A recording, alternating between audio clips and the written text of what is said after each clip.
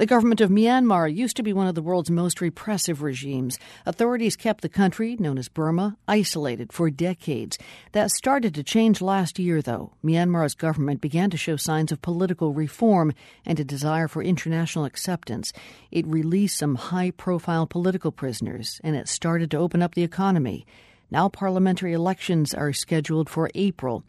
The world's Mary Kay Magistad is back in Burma for the first time in 17 years. She says a lot has changed. My biggest first impression was that when I last saw Rangoon, it looked like it was stuck in 1962, which is when the military took over and basically held power for most of the time since.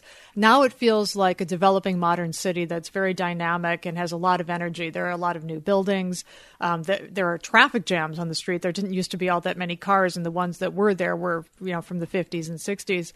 The city has taken major steps, and also people who I've talked to on the streets were saying that they are optimistic, if cautiously so at this point, about the changes that are going on in their country. It's interesting that people would even speak that freely to you, imagining that in the past that may not have happened. Well, in the past, when I came into Burma several times in the early 1990s, people would look behind them to see who was watching. And I know on a couple of occasions that people got visited after they were seen talking to a Western journalist and asked, "What did you talk about?" This time people were feeling fairly free to chat, but several people said they didn't want to be recorded and specifically said, look, I think that things are getting better, but I still don't really want my name out there because it's still kind of sensitive.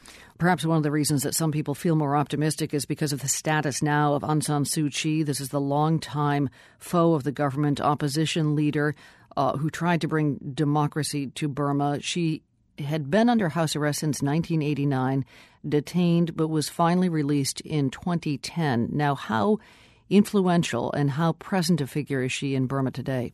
Well, extremely influential. She's become this iconic figure in Burma. She was even back in 1988 because her father, Aung San, who was assassinated young, was kind of like the George Washington of Burma, their independence hero.